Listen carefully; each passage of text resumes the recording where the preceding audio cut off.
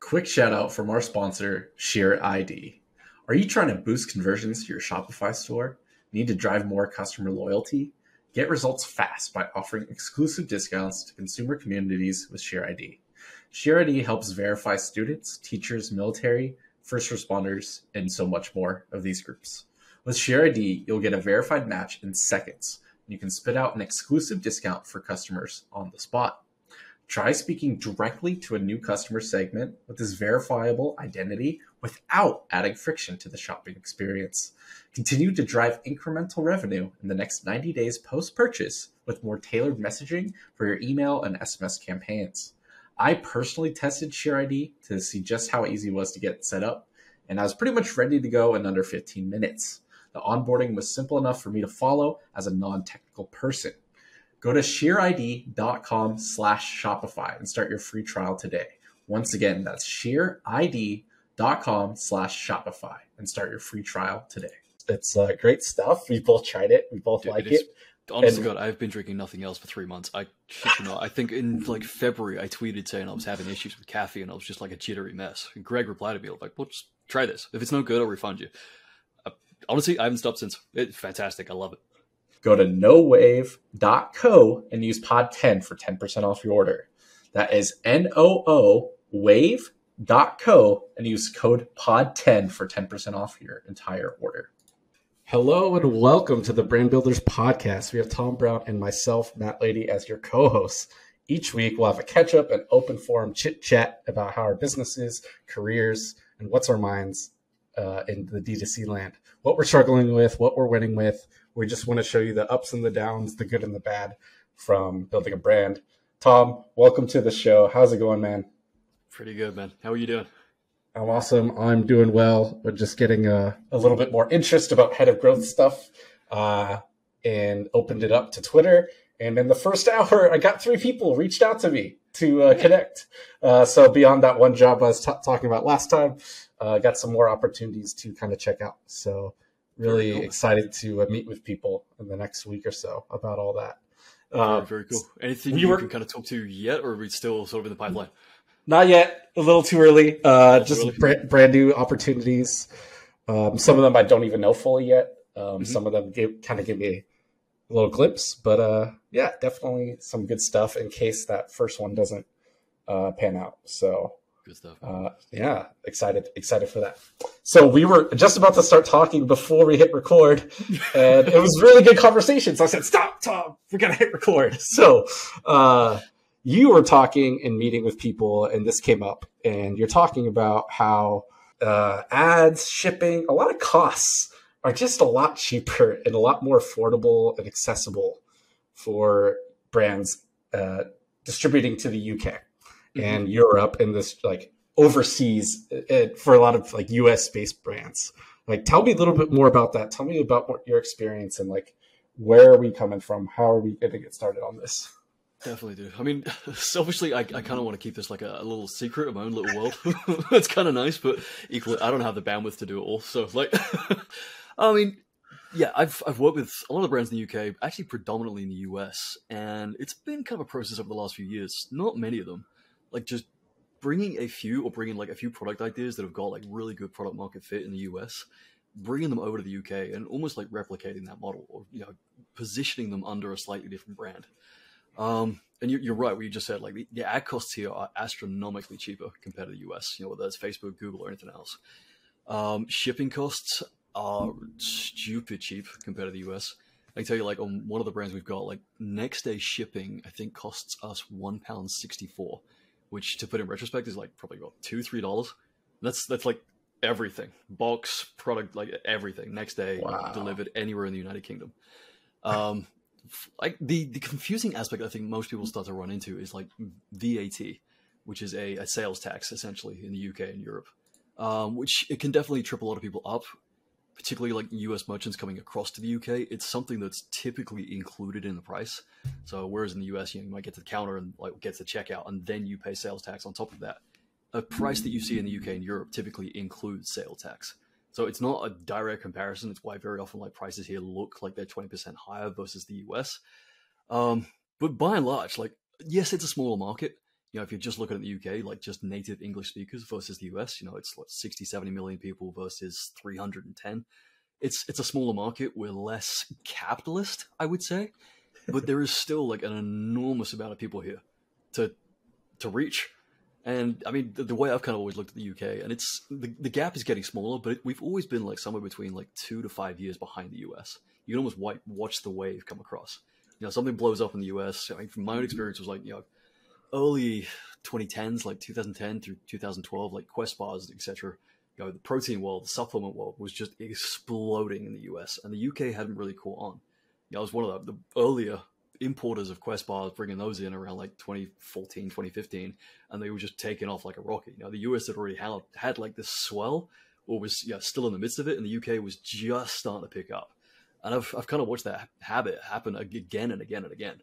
It worked beautifully. So it's getting shorter. We're seeing stuff happen in the US into like 12 to 24 months until it arrives on the UK shores. But there's definitely like this gap of look at what's happening in the US and just look at, is there anyone even doing it in the United Kingdom? And by and large, like, no, we're not. I'm kind of going on a bit of a tangent here, but like typically I wouldn't say we're that entrepreneurially minded here in the UK. We're far more risk averse. So for those that are willing to take a bit of a step out and try and figure it out, like there's a big opportunity here. Okay. I think. So that's a good starting point. And thanks for breaking that down for us. So let me make sure I'm understanding what you're saying. Is it both, or is it one of the two that I'm about to say? Is it both? You're saying US brands should expand into the UK and set up systems and structure and infrastructure and have a UK website and all that stuff too? Or is it just look at what a product or brand is doing in the US and launch your own competitive, kind of on its own standalone thing in the UK version? It's a good question. It's truly, I think it's a bit of both. If I'm a US merchant and I think I've hit any kind of saturation in the United States, or frankly, even if I haven't, like if I've just got some momentum, some kind of audience that is growing in the US, whether it's just opening up like Shopify markets, if you're using Shopify on the back end, just like building a dedicated site, or just a dedicated experience that is for UK shoppers or European shoppers, I would definitely suggest that. Even if you're still shipping from the United States, like just test it. If you see any kind of traction, like just go to a 3PL. I mean, for instance, I use Hutch in London, but like go to those guys, just open up that side of it and put some product in a UK warehouse so that you're getting like 1 or 2 day shipping if you see traction. But yeah, on the flip side, like there's definitely, I think, a lot of opportunity for people in the UK that are looking at the US to look at like what's working, where is the product market fit, what are the brands that are actually starting to take off, what are the products that are taking off in the US? Because by and large, I swear to God, obviously just one guy's opinion, random dude on the internet, but I definitely see things that do come across within like 2 to 5 years. I think you can be really early to it. Interesting. That's fascinating, man. And you're saying it's starting to get a little quicker. You mentioned 12 to 24 months for some things now and these trends. But you said it's about what, 1/5 the size of the US? Or if public math is awful, don't do it. But I just tried. It's about 20% of the total US market. But I like the point about just flipping up. It's not that simple. I don't think it's as simple as clicking a button. There's a little bit more thought to it. But the UK markets and Shopify, and then eventually like finding somewhere to have someone store your products and ship it out for you there. But it's really good stuff. And I think that's something I think a lot of brands, like, especially if you're hell-bent on staying D2C and you don't want to go into retail, then I kind of think that by definition, you will eventually have to explore other areas of the world, especially if you're just US. Yeah. Depending on your category, depending on your goals and your ambitions and all this stuff, like, and just another random guy on the internet with a microphone. I think eventually, if you want to get a sizable, bigger brand, and we're talking tens of millions of dollars, and like 8 figures and beyond, and I'm not saying you need to do this right away, but I think it makes more sense, and it's might be cheaper. Like you said, ad costs are cheaper, shipping is cheaper. Yeah, you might not get as much scale that way, but if you're the first one there and kind of make your little mark and get a lot of those people, and you're able to do it more efficiently, it might be worth the time and effort. So I see what you're saying, and I think it's really neat, really something to consider. Yeah, that sums it up pretty well. Yeah, awesome, man. Well, Dad, thanks for bringing that up and holding on to your thoughts so we can talk about it with the recording on. So moving on, we got a follow-up for Black Friday, Cyber Monday prep and planning. Last week, I kind of scared the shit out of you by saying 96 days. But I think it said 96 days, and now it's 89. You said 87. You scared the bejesus out of me. But yeah. So it's coming up. It's a week later. So what have you done since then? What's on your mind? What are you thinking about? How are you approaching this as we're still a couple months out? You still got some time. I guess to go sometime. Honestly, I think you kind of brought it up last week. Like the first thing I went and did was just got more inventory. Like immediately just went and talked to manufacturers and like, I need more now. Like yesterday. Sorry, you need more, but like how much more? Like what did you base that off of? Like, is it from last year? Is it from this current year? Hey dude, just give me more, give me more product. like how did you get to that point, and kind of how can we help other people think about that? Is it as simple as, give me 4x, like what I've been doing? Like, I don't know. So it's a bit of a process. I mean, by and large, it's been going back to sales for last year, if I'm honest. Looking at if I've got that data. Typically, if I've got a year's worth of data, I'm looking at last year. If I've got 2 to 5 years, I'm looking at the whole thing and really just seeing what sort of growth have we done over Q3, Q4.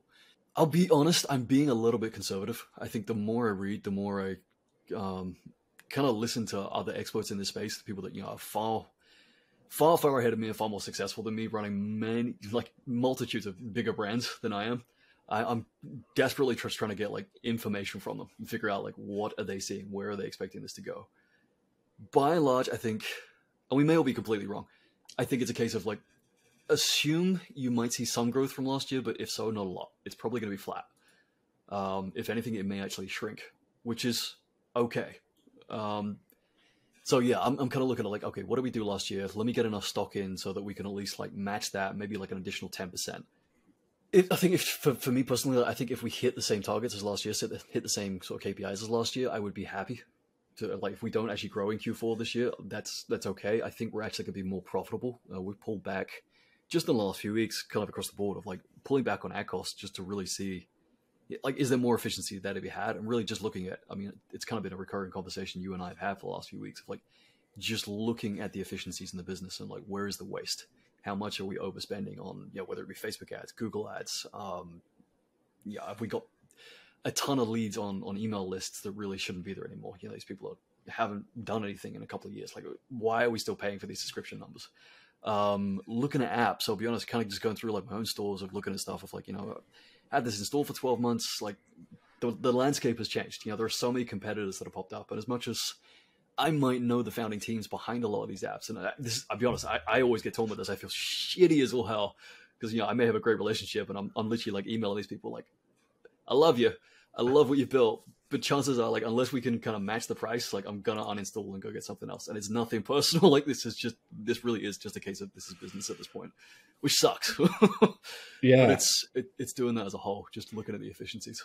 Okay, so it's nothing personal. It sucks. That's a double-edged sword of being so connected and involved in the space and Shopify and D2C land and Twitter and all this stuff. It's really not personal. I like the product. It's purely hey, I got to cut costs somewhere. And this other app is basically the same thing, maybe not quite the same, or I have to get used to the workflow or the interface, but it's going to save me $2,000 a year. That adds up. So that's tough. That's kind of the thing. It's those kind of decisions I'm looking at. It's not the $5 or $10 a month app. It's the ones where we're paying $3, $4, $5, maybe $1,000 a month. And it's maybe this needs to change.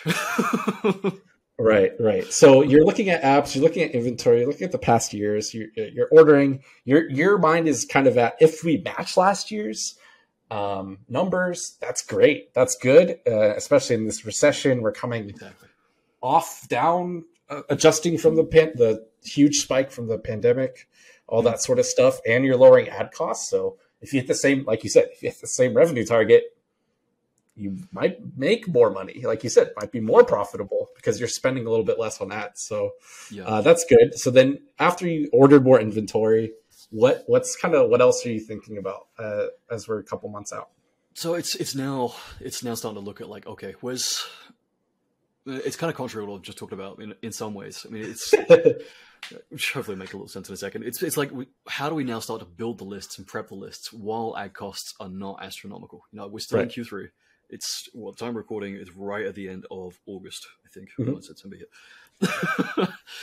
So like, ad costs, we're not into November, we're not into really like October when we start to see them spiking. So it's like, okay, how do I buy those leads right now? How do I get people into my funnel that are interested and get them onto my list? So I'm cleaning out everyone that I don't think is going to convert.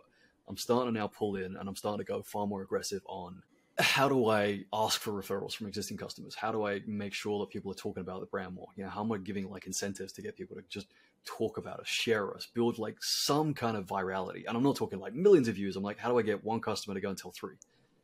And build that out so that, then as we get into October, we'll then start running like more in the way of email and SMS campaigns on lists that we own and getting people kind of excited that there is something coming around Black Friday. So let's start building those early birds. Let's start getting people into more of a cadence in the fact that like, they're used to getting like a weekly email from us, and we're at the bottom of every single one, like just teasing, like if you're thinking about buying, like maybe hold off, like there's something coming. Okay. So now you're kind of thinking of you're in the preparing and planning phase. You got your inventory. You're going to start teasing it out. You're trying to think of how to build up the email and SMS lists. And you're trying to talk to them. I love the point about not trying to go viral. You're trying to get one person to tell 3. Like if half of your customers did that, that adds up a crap ton. So that's a really good way to thinking about it. One thing that came to my mind while you were talking, and I was listening to you, but my mind also took a little detour about maybe just literally thinking and this is not a new idea. I'm sure I heard this from somewhere else before, but making like a close friends list on Instagram or these platforms. And it's like, hey, if you want to sign up and get early access and VIP access, like if you want to make sure you hear from us, like let us know. We'll add you to our close friends so that, that little bubble that shows up in their top of the stories, like that's free, right? That just takes time. And if you're budget conscious, you were talking about cutting these costs, that's if someone likes going on Instagram and spends an hour or 2 a day on Instagram, that's just as good, or if not better, than a text message or an email. Yeah. So just try to like meet, depending on where your brand is at, where your customers hang out, where your community is, in air quotes, like that's just another way to think about it. So that idea came to mind. It's not too costly, but it takes more time. But it definitely takes more time. I mean, actually, you even talking about that. The biggest example I can think of is Obvi, their Facebook community. And I don't know if you've ever looked at it. I don't know if you've joined it. I mean, be honest, I joined it purely from a selfish point of view of like, I want to know how the hell these guys are using this. It's a community of like, 50, 60,000 of their customers at this point. And the 2 founders of Obvi are in there all the time talking about like new products, things that they're testing, things that they're considering even making. They do like either a daily or like a live weekly call where they just get people to come on, ask questions, give feedback on the product, give feedback on the brand. Like, what are they doing right? What are they doing wrong? And then they'll kind of pitch like, here's what we're thinking about bringing out next. Here's what we're thinking about doing for Black Friday. Is this something you guys would be interested in? And they, as much as like they're getting feedback from the audience, like they're exciting their customers at the same time. They're just building this swell of momentum. And you're right, like it's basically free. It takes time. You got to actually go in there, and I think it's the hardest part most people seem to miss is like you have to actually care about the customer. It's not just a Facebook acquisition at this point. It's like, how do I drive these real human beings into this Facebook group and like live and die by what they believe, and just be there for them. Mm-hmm. Yeah, man. They've done a ton of posts and threads and talking about their Facebook community success and what they do, and you talked about a lot of them. So it's like you can use that chance to even test the offers, not even just new products. Like, hey, like that's one thing. Like you're talking about most of the year. Hey, we're thinking about this new product, this new flavor, this new product line, right? Like there's those things you can talk about. But I'm thinking as we head towards Black Friday, like, hey, did you like what we did last year with this buy two, get two free? Or do you want to bundle? What do you guys like? How can we best make you guys spend the most money without saying that? Like, what do you guys want from us? So that way, then you can figure out, okay, which of these combinations have the best like contribution margin and like gross margin for us, or do we have excess inventory in certain things? Is it a mystery gift where we could just then push out the excess stuff and then we can restock? Like, there's a bunch of ways you craft that offer by talking to the customers, talking to the community that we're saying. So yeah, it does. Yeah. I tell you, like, actually, I'm kind of neglecting to mention, like, the other thing we're doing right now is like actually testing the offers that we've been running during Black Friday. So like Amazon Prime Day was a prime example. Brands I own are not on Amazon. I'm not interested. Which is possibly, I'll be honest, I'm actually changed my mind on that. That's maybe another conversation for another time. But like, Prime Day was a prime example of us like testing our own offers. It was like 20% off. We're not on Amazon, but this is a shopping day. We know people are in that sort of mental space. They're out shopping. Okay, let's take advantage of that. Right now, in like back to school sales, same kind of thing. We're running like, a 3-4 day campaign and just testing like another offer. So we've done like the 20% off. Now we're maybe doing like buy two, get one free. And we'll look at that and again, see which performs better. What's resonating with the audience?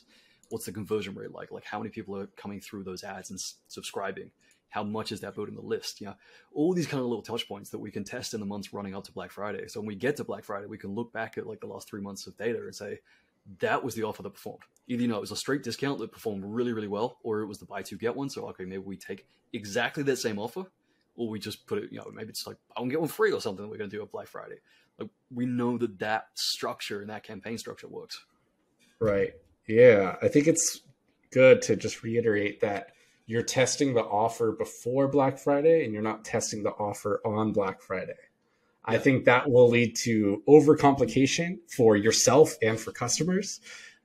You'll have to double all the work from landing pages, website copy, emails, texts, ads, and how do I know which one's winning? And the first half of the day, this one's doing well. But man, that just sounds like a lot of effort and work for probably not the biggest squeeze in return of your time and resources. So I think it's good to mention that. To be honest, full disclosure, I have done that in the past. I've totally been that person that got into a week before Black Friday, shit, I need an offer. Building it, getting into say we're doing a 4-day event, getting halfway through the first day, shit, this is not working. Throw it all out, start again. I've been that guy that's just sat in chaos, and I don't ever want to repeat it. Yeah, so it's both theory and experience here. I've worked with clients in the past that have been very planned out and just cool, here's how we're going to execute the plan. We can spend more if it's working well, and if it's not, spend less. It's not shit, change out all these ads, change out the landing page, change out the URL. What do you think about this? And it's I'm not working on new stuff on Black Friday. No. I'm monitoring what's going on and either upping the spend or lowering the spend. That's about it. That is, you're 100% right. That is definitely words of guidance that I would give to anybody now. Is if you're going into Black Friday with a strategy, stick to it. Do not start changing it halfway through, because you'll not only confuse the heck out of yourself, you will confuse everybody that's buying from you too. Because they come inside, they want it's one offer, they come back the next day, what happened? Yeah. You don't want to. Then you get into the customer support, customer experience of I bought on this day and now the offer's better. Can I get that applied? And all that time and brand equity and all that stuff, you might end up losing money and time, and it may not be worth it anyway. Yeah. So I think that's really good. I think it's really smart. So we can keep touching on Black Friday as it keeps getting closer. We can get more specific with it as we go the next few weeks and months. Wanted to anything else you want to? I'm curious from your side, the clients and stuff that you're working with or consulting with.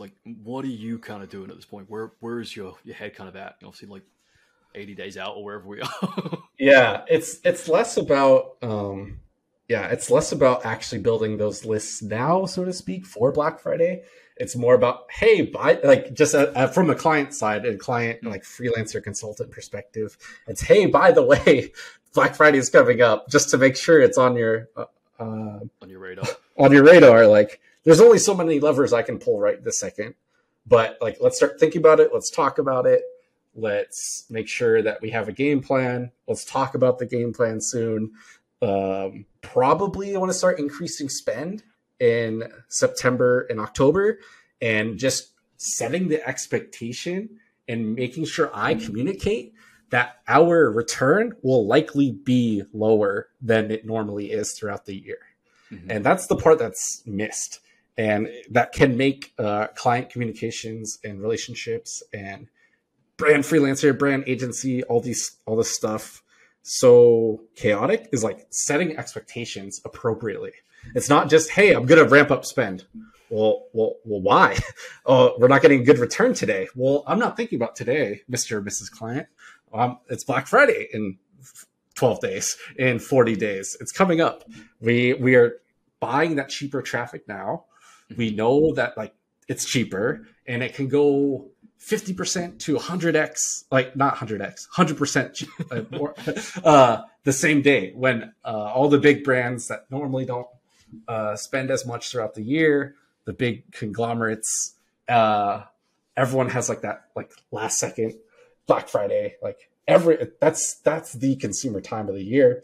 That's when everyone's wallet's out, their credit card's out, they're ready to go. Yeah. So that's how I'm trying to like think about it at this point, is just more trying to set expectations and communicate and start the process and the ball rolling. Because I can only do so much as a media buyer. Like, I can't go buy inventory for them. I can't tell them what their numbers are going to be in terms of, I can look at last year, how we did. But that doesn't mean that's the same, right? So there's a way less stuff that levers I can pull right now. It's more about communication and expectation setting. So, and then just keeping an eye on what their cash flow situation's like and their inventory. And if, okay, cool, like shit, like actually for whatever reason, we shouldn't really ramp up. Cool, that's great to know. Then I won't recommend spending more because we can't sell that much more. So that's all good to know. And that's something I have to start asking, right? That's different than me just saying we're going to start spending more. Like, that's not my authority to just start spending their money for them. Yeah. So that's how I'm thinking about it, Tom. So a quick reminder from our sponsor, ShareID. Find your next lifetime customers by providing verified discount codes based on occupation or life stage. Speak directly to veterans, students, teachers, first responders, and continue to tailor your messaging to them in the future with post-purchase emails and text messages. Make them feel seen with your brand by using ShareID to seamlessly verify their email in seconds during the purchase process. Go to shareid.com/Shopify and start your free trial today. A quick note from our sponsor. Just a little reminder that No Wave is the coffee for creativity, which us D2C folks need plenty of. Their signature flow state coffee is organic ground coffee with L-theanine. This is shown to help lower anxiety, improve brain function, and sharpen your focus. Tom and I have both tried it and have made it our coffee of choice when cranking on ad accounts and planning for big events like Black Friday. It's the perfect way to kickstart your workday, whether you're at the office or working from home. Go to nowave.co and use pod10 for 10% off your order. That is NOO wave.co and use code pod10 for 10% off your entire order. Yeah, moving on a little bit, similar vein, Facebook ads. There's been some chatter, some discourse across the across the Twitter.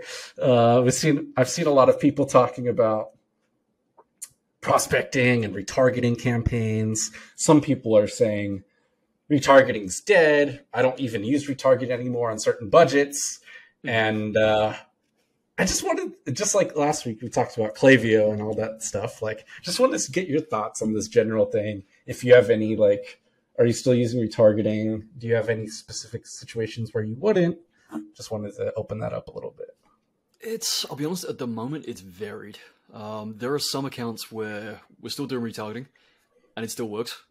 Maybe on like much smaller budgets than we were using historically, and it's using, actually talking about Klaviyo, it's using far more of the integrations of like, taking people that are on the list that have not purchased and then connecting that segment over to a custom audience in Facebook. So, we may have like in an ad set, like targeting website visitors, people that engage with ads, people that watch certain things, and then also targeting the list. And we'll just throw that in a stack and retarget that to build their audience out. It is working. It is on smaller budgets that I would say that's working. By and large, like I'm starting to shift, and it's not a complete overall strategy. I can't say it's working on every account. By and large, like it's then just it's running ads essentially that are all prospecting in some ways. I know that it sounds a little naive, probably, to anybody that's kind of an advanced media buyer, has been in this for a while. But it's, at this point, building ads that match the audience. So, like, if I'm talking to runners, my creative is all for runners. The copy is all for runners. And then, like, I am throwing in, like, a stack of, like, remarket these people, exclude these people into that. So, and then I'm leaving, basically like advanced matching and all that sort of stuff like turned on. It wider audiences. Like if Facebook deems that someone else is perhaps interested in this, like go off and find them. Like I've definitely got to the point in the last few months, I'll be honest, of kind of just trying to get out of the way of Facebook as much as possible. I'll be honest, like a lot of this came from talking to the guys at Kinship and watching them like run our ad accounts. It really is like just hand the keys over and just let the machine get on with the damn thing. Like, put maybe like some guidance rails in place. Like for instance, bowling, like put the rails up if you need them. But once like the balls are going down, you're hitting strike after strike after strike, like drop them. If the ball wants to go somewhere else, like wants to go another lane, like just let it go. That's great. That's a great way to think about it. And I share pretty similar thoughts on that.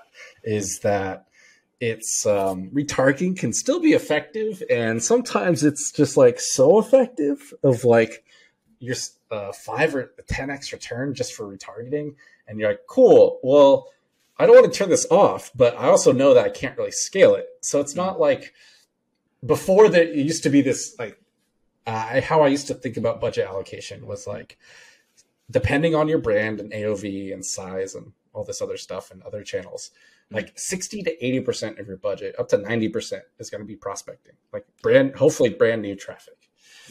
And so I just don't think it's that cut and dry. And it never was to begin with. Like 60 to 90% is still a huge range. So I think it's just more prospecting generally, and generally less money on retargeting.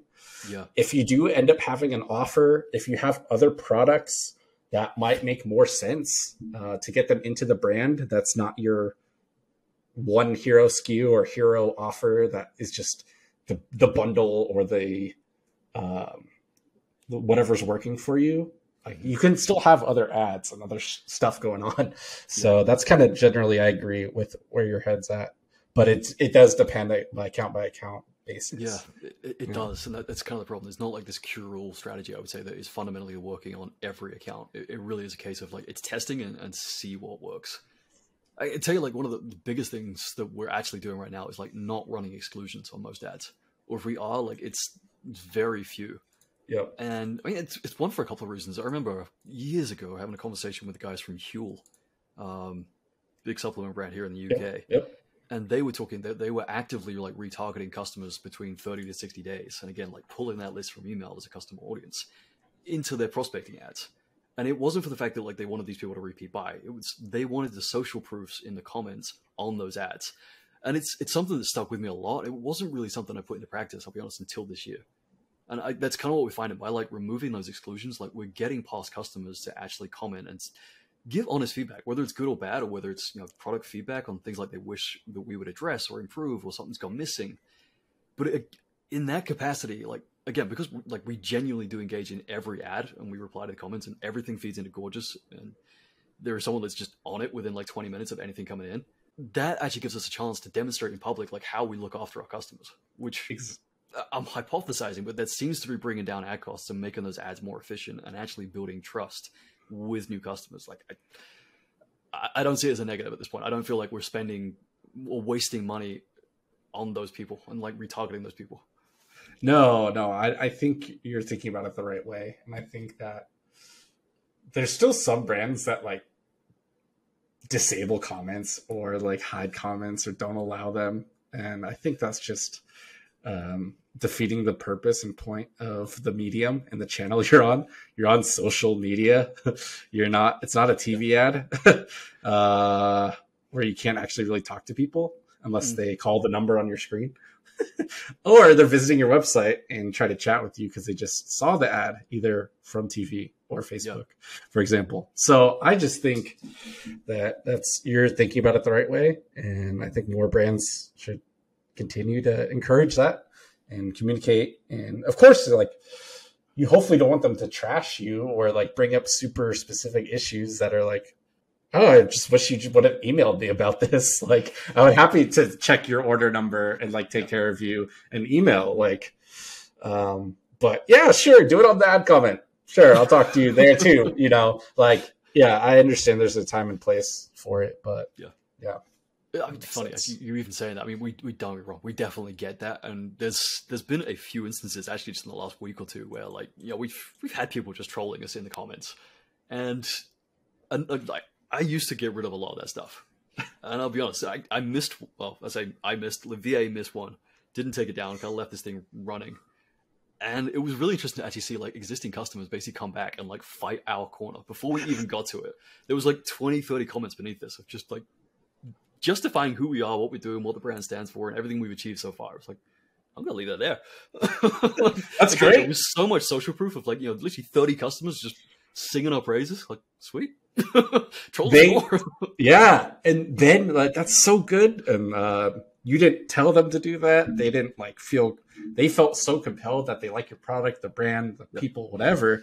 And then you get to learn and see how they communicate about you. Yeah, you do. On your ad. So then you can either steal that language and that copy and be like, oh, this is how we should explain this. Like, I think we've talked about it a few weeks ago, but we're so close. We're so on the brand day in and day out. We don't always know how a brand new customer is going to perceive it. Like, this is all that's on our mind 24/7. We think we know the talking points, but like, those customer examples are real life examples on those ad comments. Huge. So really, really good. Really good chat there. And yeah, it's not retargeting. Probably still effective for a lot of brands, but it's not guaranteed, and it's not nearly as high of a budget, to kind of recap the start of that point. No. So one thing, I know we're kind of running out of time. The other thing I was going to ask you, have you played with Advantage Plus accounts or Advantage Plus campaigns at this point? Have you got any experience with them yet? Not yet. No? To be honest, I'm dabbling with them. And initially, like, we got access to them back in April, I think it was, that we first started. Okay. I don't know how we got access. We were not supposed to. Every time I talk to a rep, she's like, I don't even know what these are. But like, I can say genuinely, they are performing a lot better than anything else that we're running. Really? And again, for anyone that's listening that doesn't know, Advantage Plus is basically like Facebook's. They initially rolled it out as like it was just a name change. It seems to be more to do with actually the algorithm and how these ads are approaching. It's just leaning into more machine learning even more. I can tell you, like, retargeting on that does seem to be performing a lot better. And in-platform attribution seems to be performing a lot better with that. Again, it's early days, but if you've got access to it and you kind of think like it's not even worth looking at, like, it is. Genuinely just play with it, test it, again, like everything else in the ad account, but just put a small amount of budget behind it and see what works. Nice. I was very skeptical, but it seems to be paying off. Skeptical until proven otherwise is a good way to approach basically any new feature from any advertising platform, not just Mr. Zucks and but Google and TikTok and Snapchat and all these. It's like, oh, brand new feature. Whoa, this is gonna change. Like, there's gonna be bugs. There's gonna be stuff that doesn't work. But at the same time, like, if what you are doing isn't working and it hasn't been working for a while, then test it out. Just one last note on that is I did see people were like, it looks like it's performing well, but it's a lot of view through attribution. So it's just something to keep in mind, to double check. And if you're only on Facebook, then maybe that's not the worst thing, but just something to keep in mind. So good point there on Advantage Plus, and I'm sure we'll talk more about that later on as the months go. Last one, more of a fun one. We got a tweet from Hey, it's Alex P, and she writes the No Best Practices newsletter. She's super freaking smart. She comes from like 10 plus year retail background and has been on Twitter the last couple of years and has been really an awesome community not even team member, community member. And so she added a cool tweet of, and it's a hypothetical, right? So if I gave you 100 points to build the perfect D2C brand, how would you distribute them across? And then she lists a bunch. So product, logistics, talent, acquisition marketing, retention marketing, brand, web experience, operations, promos. And then she kind of cheekily says, now go check your answer against last month's income statement. So I think the way I want to approach this and how I want to go just to chit chat and banter the next few minutes is just from a brand new start. We're starting a brand together tomorrow, Tom. Like, where are we spending our 100 points? What are we focusing on?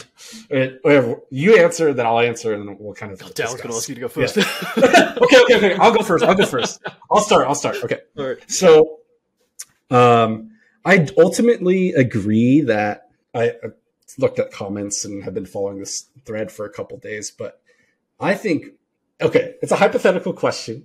Mm-hmm. I know my talent as the operator who would be running this, right? I know my strengths and weaknesses. So I am not the person to make something with my hands or create or invent something new. So I'm going to need more points into product and logistics, right? My talent is acquisition marketing, caring about customers, strategy, how the dots connect throughout the customer funnel, and thinking of ways to iterate creatively and to keep acquiring new customers and to keep past customers, right? So knowing my strengths and my experience, I would put like 40 to 50 points in product, and then at least 10 in logistics. So say 40 and 10, right? Like that's 50 points. So that's half of my 100 points gone so far. I'm going to be the talent for acquisition marketing in the beginning, and then and retention marketing. I mean, you can get a lot done with basic like Klaviyo flows that aren't super fancy, well designed, because that's not my strength. But I think I could do the basics enough and put my points elsewhere. So then where else I would also put a lot of points is the brand and web experience. So those are two different ones, but again, not a designer, not a developer, but I can speak to those people and kind of work with them to figure out how to make a good brand and a web experience, depending on the product. So I'm not the one that's going to sit there in Photoshop and Illustrator and like, all right, here's your new brand palette. Like, it looks sick. Like, no, like, but I can say, oh, I like this. I don't like this. Like, let's look at these brands, that sort of stuff, and then see how it applies to who we're going after as our customer. So I'm thinking 30 points between those two. So I'm up to 80, 15 and 15, for example, brand and web. So that's 80 points gone. So I would throw in like 10, like the last 10 or 20 points. I'd throw into talent, short form content creators, and say, hey, you're the face of TikTok. You're the face of YouTube. We're going to start cranking out organic content, long form and short form. You make a bunch of shit. You make content, become part of the community and engage with other people. And you start building that arm, and I'll go run the ads. I'll take care of email, and I'll work with the people to build a full site that's mobile friendly. It's mobile first, loads fast, all that apps and stuff, right? That's my 100. I have nothing on promos because we're not going to retail because it's just D2C yet. So like no discounts or, and nothing on operations, which is like, I don't really even know. Like I put my points in logistics. So I don't know what operations would be. If it's just me at the start with like a couple content creators, I think that's fine. I don't think it would need much ops for that, but that's just how I would start. And then that would change over time as we grow and go. But that's how I would start my brand if I got to be able to do this tomorrow. So that's how I went first. So you got to see what I was thinking. Any thoughts before you move on to yours? Yeah, it's definitely got the wheel spinning. I'll be honest. It's funny. I only saw this for the first time today, and I think you're right. I'm just looking through a couple of the comments as you were speaking, and Taylor Sickard, I can see, is like one of the first that's in there, and he's saying, basically it depends so much on like what stage of the journey you're at. He's got like to build versus grow versus scale all required a wildly different distribution of points, and he's Yep. right. And you even just touched on it there of like the point at like when you're getting started is very different to when you're like a few months in. Like the focus shifts so fast, and I think that's I think just in like this community, we do a bad job of like talking in absolutes. Like everybody has to run their business the same way. It's terrible advice. Somebody that's starting out, that's bootstrapping, is in a wildly different place to someone that is starting out with 10 people on the team. They've just raised like a $5 million valuation. There is such different points that it's impossible to give the same advice to the same two people. Absolutely. My world, I'll be honest, is by and large like it's the bootstrappers, it's the guys and girls that are trying to build businesses for the first time, because that's where I started. Like that's my path. That's the one I know. That's my truth. But I think you're right. Like I put so much emphasis into product because I think you and I have both seen.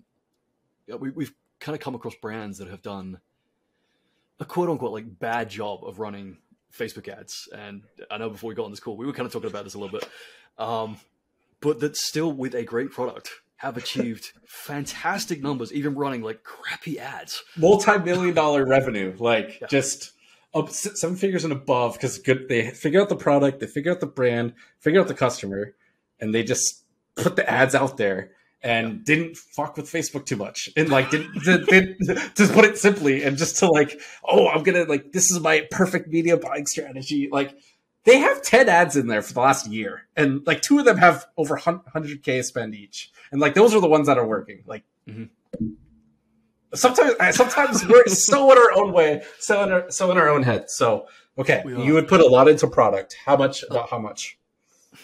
Honestly, I think I'd be with you. I think like probably about 40 of those points, 40 out of 100 points, I would probably put in a product. Okay. And it's funny, you touched on something else with like, Klaviyo and email flows. I know guys that are running 8-figure brands with text-only emails. And it, honestly, God, it blows my mind, because I go into the back end and I see their accounts and I see the numbers and I talk to them about like margins and what it costs them to acquire a customer. And again, like they're running shitty ads, shitty flows, and they're killing it.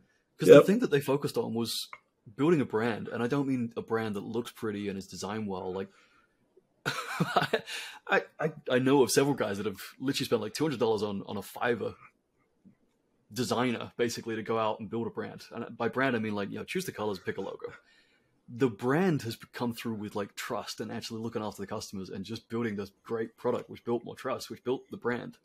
And they found the direction along the way. They didn't polish everything to begin with, and they're still there. I'll be honest. It blows my mind. Yeah, that makes sense. Okay, so 40 in product, and does that mean you're not putting that much into brand, or what's your next point allocation? Because for me, I would take in mind like your skill set, your background, right? Like where are you strongest in? Where do you not need to spend points? I think I think from like my standpoint, it's changed a lot. I think I spent a lot of time focusing on acquisition, a lot of time focused on retention, and I think through that, I have put a big focus on logistics. I'll be honest, a huge focus. The conversation I had last Thursday when I was in London was talking a lot about like the unboxing experience as being like the only one like tangible moment you have of connection with your customer. We have email, we have SMS, we have all the ads, we have all the digital side of things. But the thing that I can actually pick up and hold in my hands and see and feel and smell or taste or whatever the product is, that unboxing experience and the fact that it gets to me in either like 2 days or it's 7 weeks, that experience to me is very, very, very different. Huge. The quote that will stand out and is burned into my mind, I don't know if he was the original one to say it, but it got popular because of Taylor Holiday, was the unboxing experience is the only part of the customer journey that has a 100% open rate. I love that. That's perfect. Yeah. Any ad, any email, any SMS will never get 100%. No. And so if you actually have a customer who bought the product, they're going to be the one that opens it, unless it's a gift, which is If you're a gift brand, then okay, but someone else is still opening it. Yeah, That's huge. So I think that's underlooked and still underrated at times. But just to again play devil's advocate, not in absolutes. I know of a brand that is over 30 billion that is white basic mailers, no unboxing experience, no fancy nothing, and it's basic, and the product is king and queen above everything. And so it's just like, cool, got the product, it works, sweet. So it's like, even as we're saying here, we just said 3 minutes ago, we talk in absolutes and we don't need to do that. And then here we are, like seconds later, like, it's all about the unboxing experience, bro. You know, I don't know. I just want to throw that out there as like, to just make sure that you don't take everything we say so seriously and like, so it's a gospel. Yeah. No. Like you said, like, would you say, all right, just taking like that brand, we're going to name it by any stretch. Yeah. Do they deliver quickly? Yeah, and it's they deliver pretty quickly. Yeah. Okay, so there is that advantage. Would you say they cared about it more when they were first starting? Like, do you think that's maybe drifted over time, where like initially, like first 1,000 customers, they were like obsessing over the unboxing experience? No. I think it's literally been just ignored the whole time. I think that's just how they started. That's the cheapest way it started out. Huh. And it worked. And like, they just focused on everything else. And then now it's like, well, it's still working. Why would we spend more dollars per thing if no one's complained about it? If no one's asking for the unboxing experience?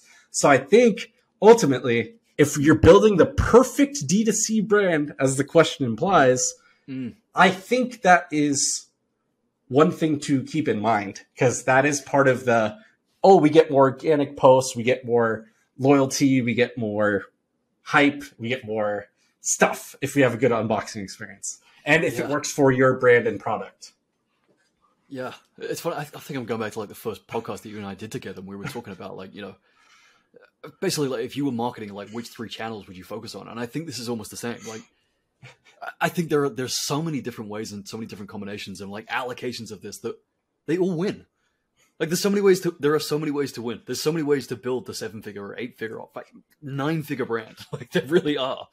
And I think this is kind of exactly what we're getting to. Like you can obsess over product and that can win. And you can obsess over the logistics and that can win. Like those 2 things together can build you a very profitable, healthy business. Yep. Equally, like you could have a shitty product, but if you are an amazing copywriter, an amazing marketer, and you're still drop shipping from China, like again, I know guys that do this. They run literally 8-figure brands at like a 30% net margin, and they are laughing all the way to the bank and back. Like they know what their talent is. They lean into it, and like that's the thing that worked for them. Like, I know it's ambiguous. I know it feels like a scapegoat, but like there are so many different ways to win in this game. It's ridiculous. Yeah. So there's no one way.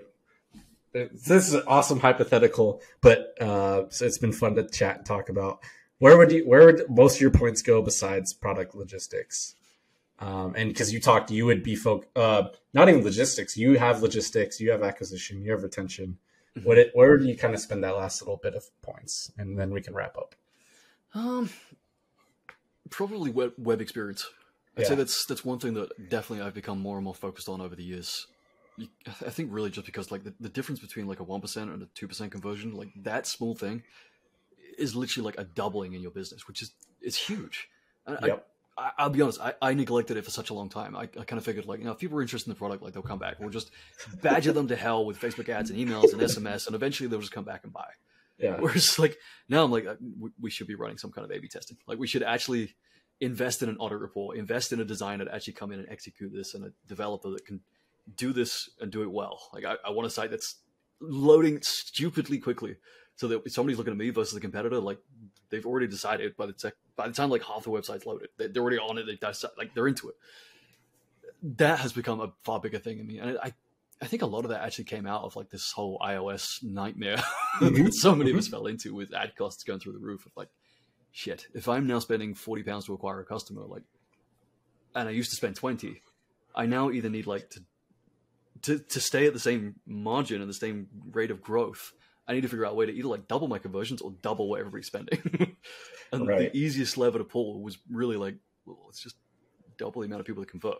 Like, I know we've been lazy. We've not put time into this. It's kind of been like the last thing I ever invested in because I was doing it myself. And like, goodbye. Yeah. So yeah, short answer to a long speech. It would be web experience. Well, yep, that makes a ton of sense, especially with mobile being a thing, And especially with mobile. and like depending on your brand and product, like so many kids and teenagers are just growing up with freaking iPhones and iPads and devices and stuff. Like their internet, they're chronically online, and now even as people are getting older, in air quotes, like they are learning how to use this stuff, and you have to make sure that your brand makes sense and like your text is big enough, and if you're speaking to that customer. So even in this answer, where I super agree with you, it depends. So Tom, thanks for an awesome episode. A little bit longer than usual, but a lot of good stuff. Talked Black Friday, talked Cyber Monday, talked about expanding the UK, Facebook ad campaigns, and a hypothetical perfect brand situation. So a lot of good stuff. Thanks everyone else. Thanks for listening. Thanks for tuning in. Please drop us your feedback, your questions, your comments. We'd love to answer them on the show. We'd love to chat with you, and would love to just keep jamming with you each and every week. So we'll catch you next time. Definitely, man. Cheers.